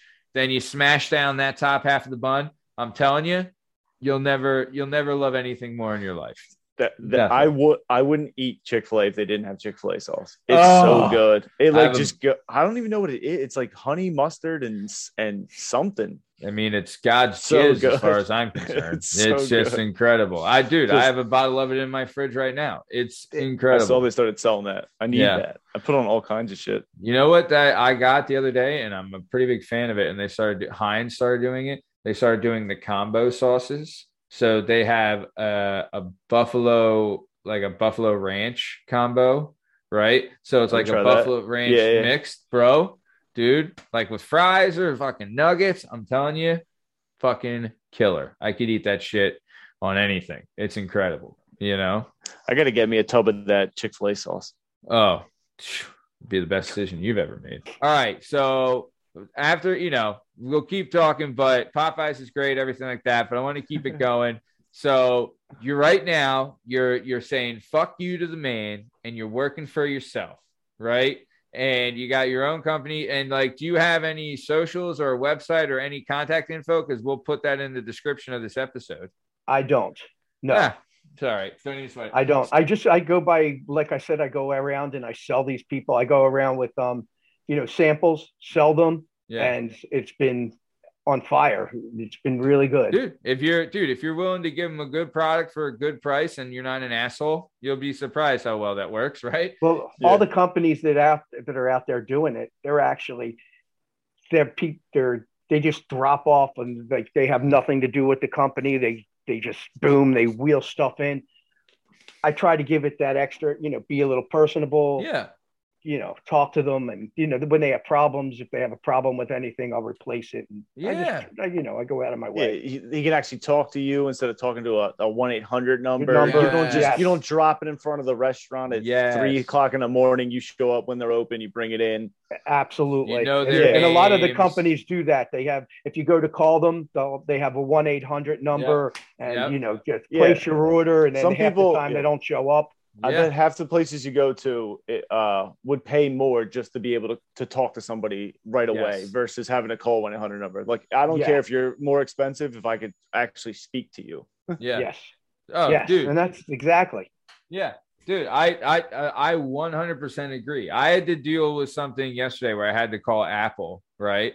And I almost woke my daughter up because I'm screaming into the phone like, put a fucking person on the fucking phone, you fucking robot, right? Like, I just wanted to talk to a person and then they come back like, did you want to talk about your phone? And I'm like, fuck you. Yeah. So no, dude, I'm like, also, right? Like, it's you're kind of giving them peace of mind, right? Like, these people that you're selling to, it's like the mom and pop shops and like people that are outside of the Philadelphia area, and for our international listeners, we are international, FYI, guys. Nice. We have listeners in Canada. So for our international listeners, like in the Philadelphia area, yeah, we do have chains, but there's a lot of mom and pop pizza shops, babe. And everybody's got their cheesesteak spot. Everybody's got their hoagie spot. Everybody's got their bowly spot, right? And like, I do change too. I have some change that I'm doing. So yeah. So okay, so you have change too, but like, dude, I'm telling, like, but what you're giving them is the lifeblood of their business. Cheesesteaks in Philadelphia, people have to understand, it's not just like a special thing you come in or get. It's a daily staple in most people's diet. Right. Right. Like I know we have one there's only one pizza spot we go to where I live, and it's an Albania owned pizza spot. Shout out to Mario Brothers Pizza on Cotman Avenue. Fan of the show, listener of the show, check them out, the best. But that's the only place we go, right? And like we'll get different things, but we're always getting something with meat in it or whatever, right? And like if they don't have that, or if they get a bad shipment, or if they run out, like that's hundreds and hundreds of dollars they're losing out on, and that could be their fucking business, right? Like, dude, I'm like, you know what I mean? So like if you're an owner, right, and if you're gonna pay relatively the same or if not a better price, and you know, like if there's an issue, I got John. Or like, I know it's going to be here every week on time. I'm going to have the best stuff available. He's not going to scam me. He's an actual person I can talk to and communicate and ask about. And like, hey, maybe I wanted to try this, or maybe I wanted to try that, or heard about this. Like, it's not a whole fucking process. You talk to one guy and he takes care of it. Honestly, there is like, you can't like, there is not an amount of money that most people would pay to have that available, right? Like to have that peace of mind available to them. You know, and that's what you're doing. So, dude, fucking love that you're working for yourself. Love that you said fuck you to the man and you're doing your thing and you had the balls to do it. So I want to keep going. So I want to talk about, right, like what's a day in the life like? So we know why you started the business. We know because you were sick of fucking working for some stunads that didn't respect your work and you wanted to, you know, go and work for yourself and do your own thing. Did you have like some connections in the meat game before when you were at the meat sales job? And like kind of knew. Okay, so how did you figure this game out? Where did it come from? I was talking to my uncle, and he had a friend in Nebraska. What's your uncle's name? My Uncle Dave. Oh, I thought it was like Uncle Sonny or Uncle Guido, I got Uncle Angelo. I got Uncle Angelo. Yeah. Okay. So it's Uncle Dave. Uncle Dave. Yeah. So you're with Uncle Davide. Yeah. So I was talking to him, and he told me he's got a friend in Nebraska, and he's got a meat processing company. He makes his own meats, and you know they do everything there. Oh wow! So he goes. He's been looking to break into the Philadelphia area. He needs a good salesman. You think he'd be up for it? He goes. You know, who would ship you the meat, and you could get a cold storage. You get a warehouse. Yeah. And I said, yeah, I think I could. You know, the more I thought about it, the more I thought, it sounds kind of cool. Yeah. So then I called the guy up from Nebraska. I said, yo, what do you do, this and that? And we just started talking. I hit it off. This guy is, first of all, he's worth hundreds of millions of dollars. And he's 85 years old and should have retired. I fucking love him. He should have retired like ages ago. An 85-year-old cattle baron from Nebraska. But right? He says, like, I'm never retired. And he's like a young 80. He's cool. Oh, I love it. He's like, I always wanted to my dream is to take the Philadelphia cheesesteak over. He goes, I got a good product. He goes, I'm going to ship you some. I want you to see what you can do with it, blah, blah, blah, blah. So I started talking to him like every day. We started getting, you know, building relationship. Yeah. And he started this is the owner of the company? Yes. So see, this is another great thing. It's not like you're talking with fucking Billy from underwriting or Jan from fucking, you know, accounting. You're talking to the owner of the fucking company and he's reaching out to you. So you're his head salesman in the Philadelphia area. But keep going. Sorry. So yeah, he loved me. And he's like, yo, he goes, why don't you get your own business up? We'll do whatever, you know, this is what I want you to do. And so I figured it out. You know, I started thinking about it and I said, you know what, this would be great. And So he sent me some product, and I ended up going out with the product, and like I was like getting people like companies like shops and different chains and all saying, hey, when can you deliver this to me? When can I get it? This and that. And so that's when I knew that I was on to something. Fucking hey, dude. So, now I want to like, can you shout out one of the places that you go? Because I want to try. Because like, I'm not gonna lie, you go to some steak shops and the fucking meat is fucking rubber, bro. Like J-Dub, right? Yeah, there's some bad places where you know not to get one there. You're like, this is garbage. Well, I'll give a shout out to Ernie's Pizza in Northeast Philadelphia. It's right on Cotman Avenue. That's probably right by my house. Dude, Ernie's Pizza in the Northeast on Cotman. I'm gonna go there and try the steak and see what this meat is about. Now I'm fucking excited. I'm going to shout out to the Godfather of Meat, fan of the show, listener of the show, Godfather of Meat. We're challenging you. Go to Ernie's Pizza, right, on Cotman in the Northeast. Try the steak there and see the difference in the type of meat. Dude, all right. Awesome. Oh, dude, now I'm fucking pumped. I'm fucking getting a steak after this. Good. Yeah. Steve's is right down the street. You don't do Steve's Princess Steaks, do you? Steve's has his... He does his own cutting. He cuts his own. He gets his meat in a bulk piece, cooks it himself, and then cuts it himself for his. It's an overrated steak, and I'll say it till the it's an excellent steak. Steve puts out a great steak. No, don't be kissing his ass, John. All right, he puts out a good steak. It's an overrated steak. All right. No, he's nobody that I would ever do business with, but I do like his. I do like his steak. I mean, you know, my dad always said, and I feel like this is like, you know, it's in the same game. Like sex is like pizza. When it's good, it's good. When it's bad, it's still pretty good, right? Yeah, you know, absolutely. Cheesesteaks are kind of the same way. When it's good, it's good. When it's bad, it's still pretty good. Still fucking steak, right? There's very few bad cheesesteaks I've ever had. Exactly. Yeah. Everybody I give my cheesesteak to says it's the best fucking cheesesteak they've ever had in their life. I can't wait. They're like, that's the best. And my friends who would be like, want to say, hey, fuck you, this cheesesteak sucks. Yeah. Just to fuck with me. Yeah. They all say it's the best fucking cheesesteak I ever had in my life. This thing is off the fucking charts. Yeah. I'm not a big cheesesteak guy, and let me tell you something. It's the best cheesesteak I ever fucking had in my life. The meat makes a difference. When you go to D'Alessandro's, I'm going to send you guys some meat, and I want you to try it. I'm going to send you guys some meat. I want you to try it and tell me what you think of it. Oh, I can't. Dude, compare it to your favorite place. We should have a meat review. Like, we'll do a blind taste test meat review, and we'll fucking, like, put it out as a video. Dude, hell yeah, John. That'd be fucking great. I'd love that. Let's fucking do that. I would love that. But there's a reason why D'Alessandro's is perennial one of the top steaks in the city. And it's D'Alessandro's sucks. They're fucking awful. D'Alessandro's fucking garbage food. Garbage fucking steak. It's a garbage pizza steak, and it's fucking sloppy. And let me tell you something. Cheese is liquidy. I give Steve's Princess Steaks a thumbs up. I give fucking D'Alessandro's a big fucking thumbs down. Big pile of trash meat in there. Big fucking pile of trash meat. Where is this coming from? Wow. I'm a cheesesteak aficionado. It sucks. Wow. D'Alessandro's, have you ever had Barry's in Barry's is a good steak. Barry's is a good one. It's on Leverington? Yeah. I think it's on Leverington. And then what about Chubby's? You like Chubby's? So if you don't feel like waiting in the line for D'Alessandro's, because like everybody's got to go to D'Alessandro's, Chubby's right across the street, and they have a bar, and it's usually not half as busy. Chubbs has a better steak. I mean, they have a better steak.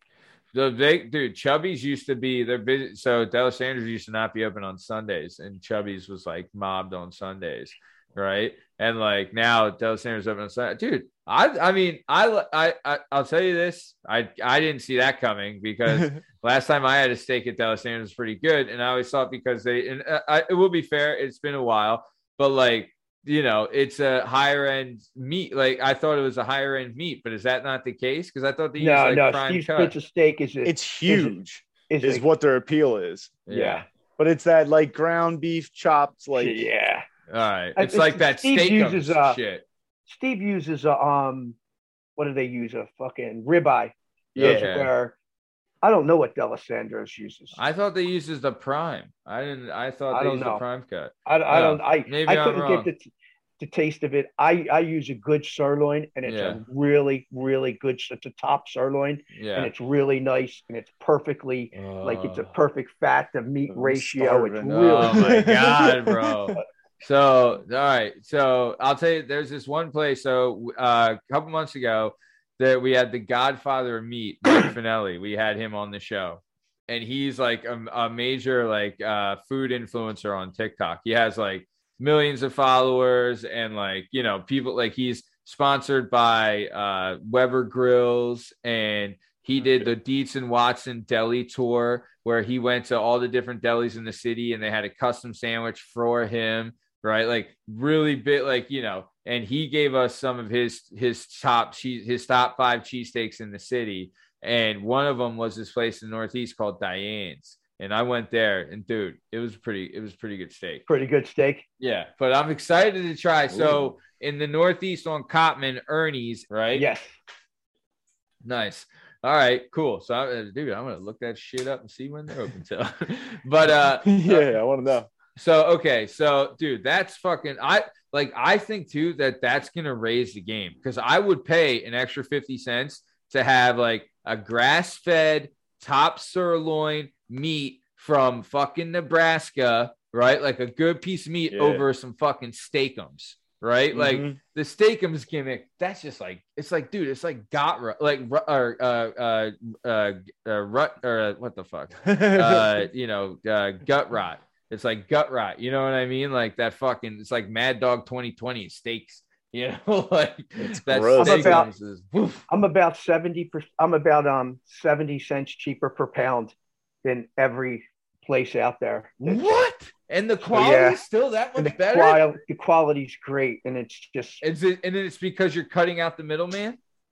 Cutting out the middleman, and like I said, the guy who has the steaks wants to take Philadelphia over. He's like, I want you to take Philadelphia over, John, and this is what we're going to do. I want to sell cheesesteak meat. I sell medical equipment. It's boring. I love cheesesteaks. Yeah. What do you do? You need a suburb guy? Yeah.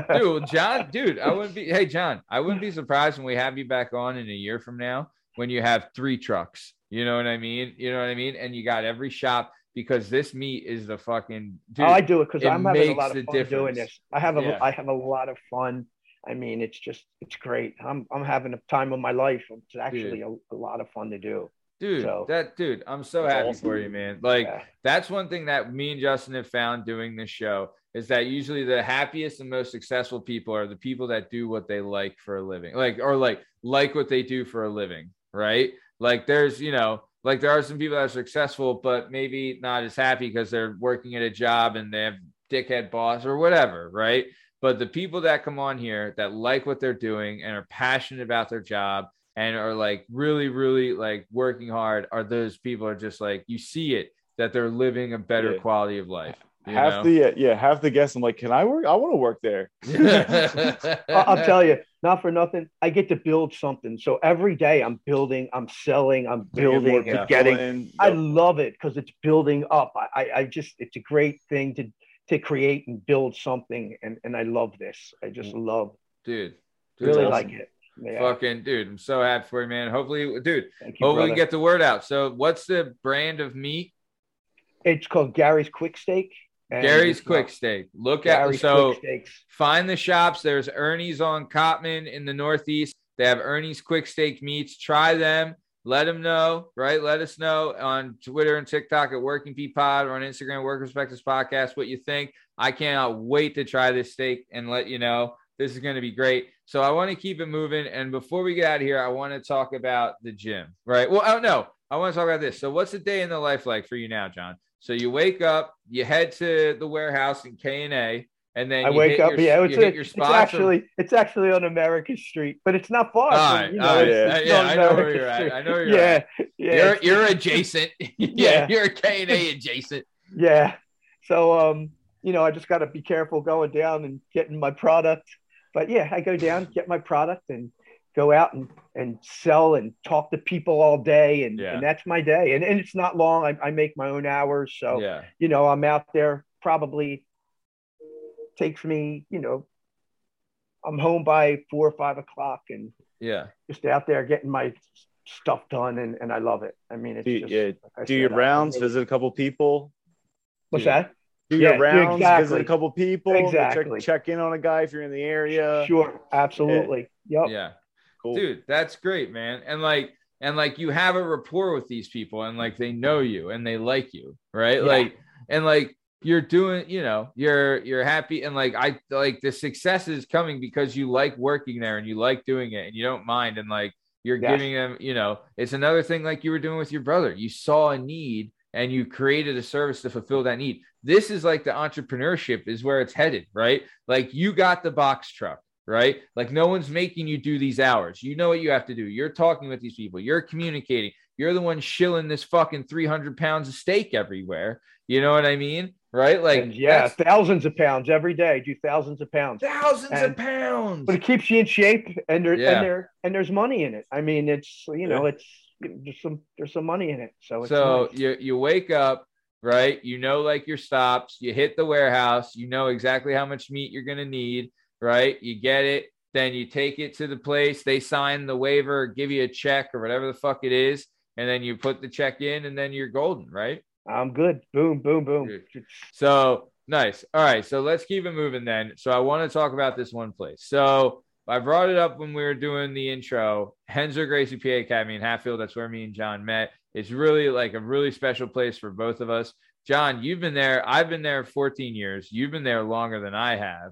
Right. How long, 16 years you've been there? About 16, 17 years. I've been there a long time. Yeah. So there's the way it goes is that when you do Brazilian Jiu-Jitsu at the gym, they have two different types, right? There's gi and no gi, right? So for those people listening, the gi is like the Karate Kid pajamas. You know what I'm saying? Yeah. And I would always get flack for that because they were like, they would ask me like, when you going to, get your belts and start. And I'm like, I'm never putting those fucking pajamas on in my life.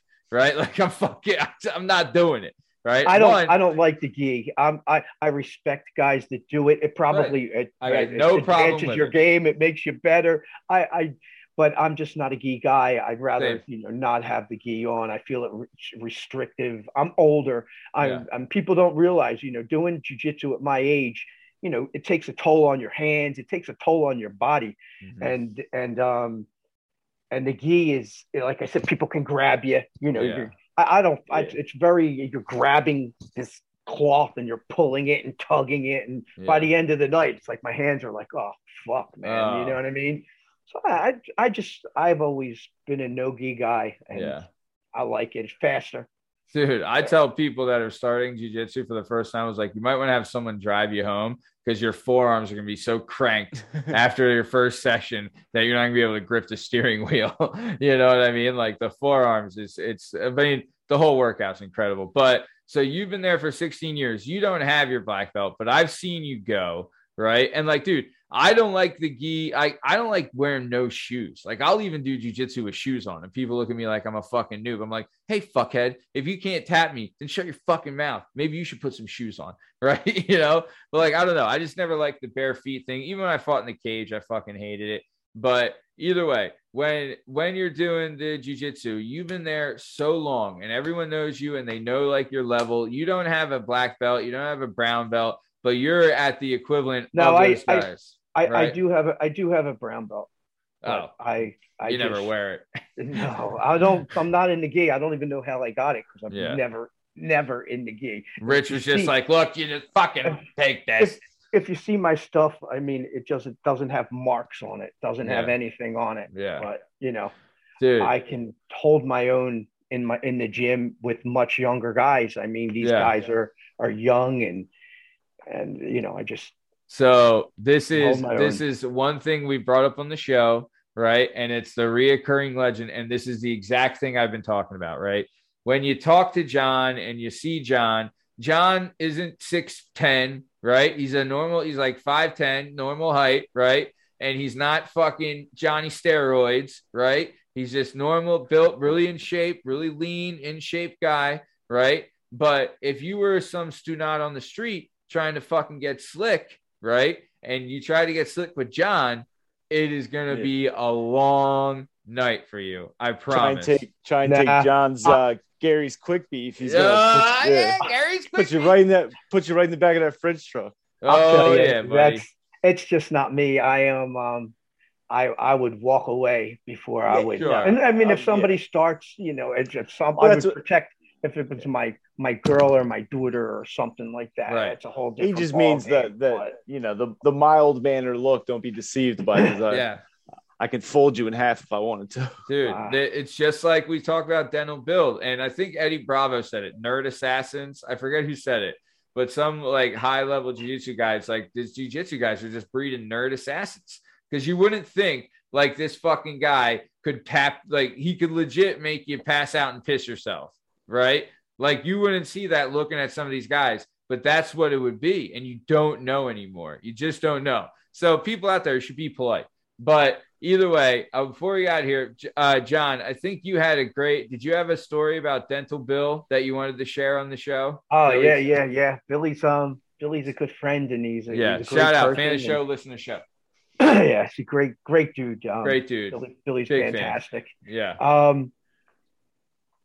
I was talking to Rich and me. I'd walked into the gym and we were just talking about shit. Me and so Rich. real quick, sorry to interrupt you, John. Rich Latta is the owner of the Renzo Gracie PA Academy. So that when you say Rich, he's the owner of the gym. Yeah. He's also manages the fighters and he's the head trainer of most of the fighters and the cut man and the corner man. So when there's like what he'll do is he'll set up like different camps. When in training camp, we'll go to different gyms and things like that. Sorry to interrupt, John. So you're at the gym, you're talking to Rich. Go ahead. I'm at the gym. Me and Rich are talking. We're rapping, going back and forth. And he starts laughing about Bill. And he starts talking about Bill. He goes, Billy came walking in the other day. I'm teaching this MMA class and I'm bringing him down to the city to see these, to spar with these guys at this other gym. He goes, these guys they have 4 and 5 fights under their belt. And he goes, and I'm bringing a couple of the fighters that got upcoming fights. I'm bringing them down to the gym and Bill walks in. So I said to Billy, Bill, you want to come down to the gym? We're going to Philly, but I want you to be careful if you do decide to come because, these guys have 4 and 5 fights under their belt. UFC guys. They're fighters. They're it's Daniel, these guys, Daniels. They have a name for Daniels. Exactly. They have a name for themselves. And these guys are, some pretty tough guys. And, I don't, he wasn't sure if he wanted to, he goes, John, I wasn't sure if I wanted to bring him down with me or not. And he goes, so Bill goes, yeah, I want to go. So brought Bill down to the gym and he goes, we're down there. Everybody's sparring and going around. He goes, I look over in the octagon and they have about 5 or 6 fighters milling around. And he goes, all of a sudden Bill's sparring with this one guy and he's beating the living shit out of him. He goes, and then he gets done sparring with the next guy and he says he's beating the shit out of him. He goes, he went through all them fighters that had 4 and 5 fighters and literally knocked the shit out of all of them. Yeah. And I said, that's just fucking Bill, man. It's just, he's really just so fucking, I cannot wait to get him on the show. But he's the dude. He's one of those guys. He's quiet, mild mannered, but once you know him, he's a fucking riot, dude. He's a riot. He's the best. I love Billy. Big fan. Love Bill, and I love that we keep spreading the legend of Dental Bill, and I want more people to hear about it because it's the truth. Don't underestimate anybody because, dude, and I've seen him work, right? Like the guys he's talking, Daniel Gracie's right now. There was just a fight card that happened like 2 weeks ago during time of recording. It was like 2 weeks ago. There was a UFC fight. 2 of the fighters that won, I think Brady, maybe Sean Brady and Steve knows their names, but they're Daniel Gracie fighters. And that beat like the number 8 ranked guy in the world. You know what I mean? Like, and I'm not saying he beat up those guys, but he's beating that caliber of fighter up. And this guy's just a fucking dentist, right? But he's a dentist that goes to every training session, doesn't miss any classes. Oh, he used to do 3 and 4 classes. Never. I tell everybody too, like Billy is somebody that really had to work hard. Like I'm somebody that really had to work hard. Didn't get it right away.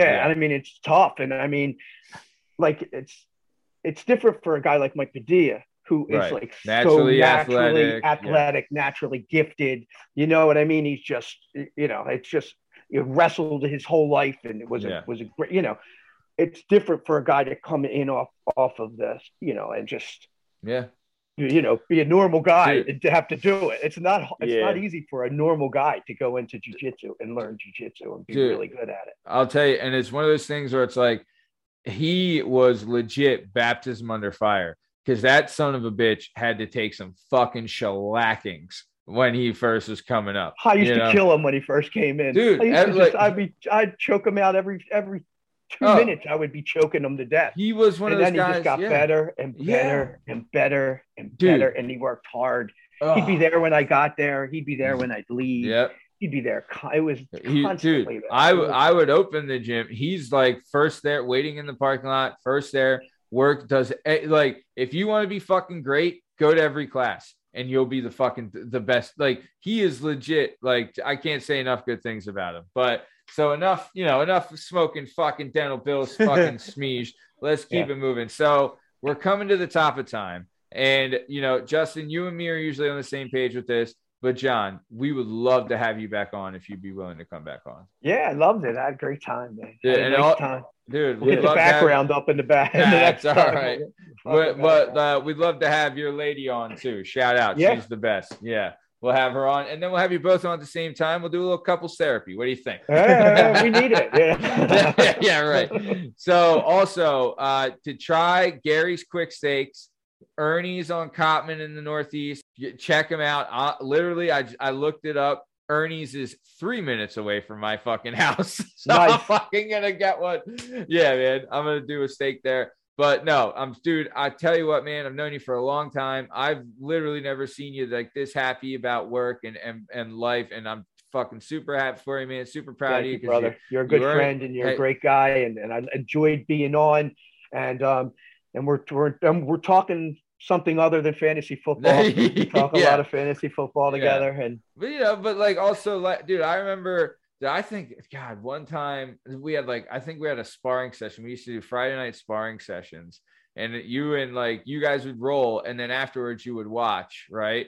And I forget who it was, but I was in the cage with this one kid, and I remember he was a nice kid, but he was a fucking mouth, right? And he would like talk and act like just like attention seeking and that kind of shit in there. It doesn't fly. You know what I mean? A lot of respect. Yeah. Yeah. You gotta respect. Like, hey, you can have an attitude and you can be confident, and that's fine, but you need to be fucking respectful. Right. Yeah. So I just remember we were going one night on, and he had I don't know, he had been mouthy or something, and I fucking ripped him with a body shot. Right. And you guys were watching, and I looked over I looked at you and I was like, I just remember after I did it, I looked over and you were just like, Jesus Christ. And you got up and you're like, I think I said, that's going to hurt him next week. I said, that's hurt him in the next week. You know, yeah. No, the kid was a nice kid, but fucking, you know, you got to learn to behave right in certain places. Yeah, you can't be mouthing, especially not to the older guys there, you know. No, you got to be cool there. I mean, I think every place like that, you have to be respectful towards everybody. I mean, and you have to get along with everybody. I mean, it's just because we're like brothers. I mean, you know, we're like brothers that fight all the time. I think it's cool. If you love your brother and you just, you know. True. And man, sometimes there's lessons learned, but then you're stronger for it. You know what I mean? Absolutely. It's just how it is.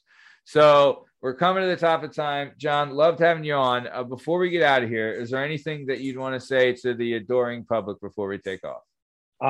Just hi to everybody in jiu-jitsu. Hi to everyone. I'm here. Had a great time. Definitely cool. Thanks, guys, so much for having me, man. I love being on with you guys. You guys are cool as shit. Love you guys. This is cool, man. Right back at you. Right back at you. So, J-Dub, anything you want to say to the legions of your adoring fans before we get out of here? No, this was cool. I had a good time. I want some Gary Quick Steaks. Dude, I am fiending for a fucking Gary's Quick Steak. I love it. This has been another episode of the Working Perspectives podcast. I'm Matt Lavelle, accompanied by J-Dub, Justin Richardson, and our guest today was the one and only John Dorito. You can find all our stuff and all our content on all podcast platforms and YouTube at Working Perspectives Podcast.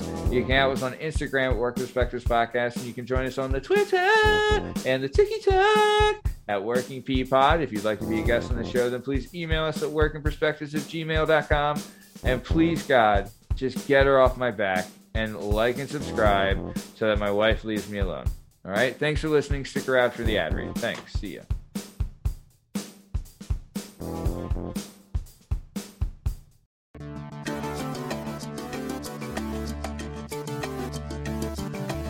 Do you have a message or a story inside of you that you've been waiting to tell? Have you always dreamed of writing a book, but are intimidated by the complexities of the book publishing world? Perhaps you want to use a book to launch your public speaking or consulting career. If so, please reach out to Scott and Bell Publishing, located right here in beautiful Philadelphia, Pennsylvania. Scott and Bell Publishing handle all genres and authors with all experience levels.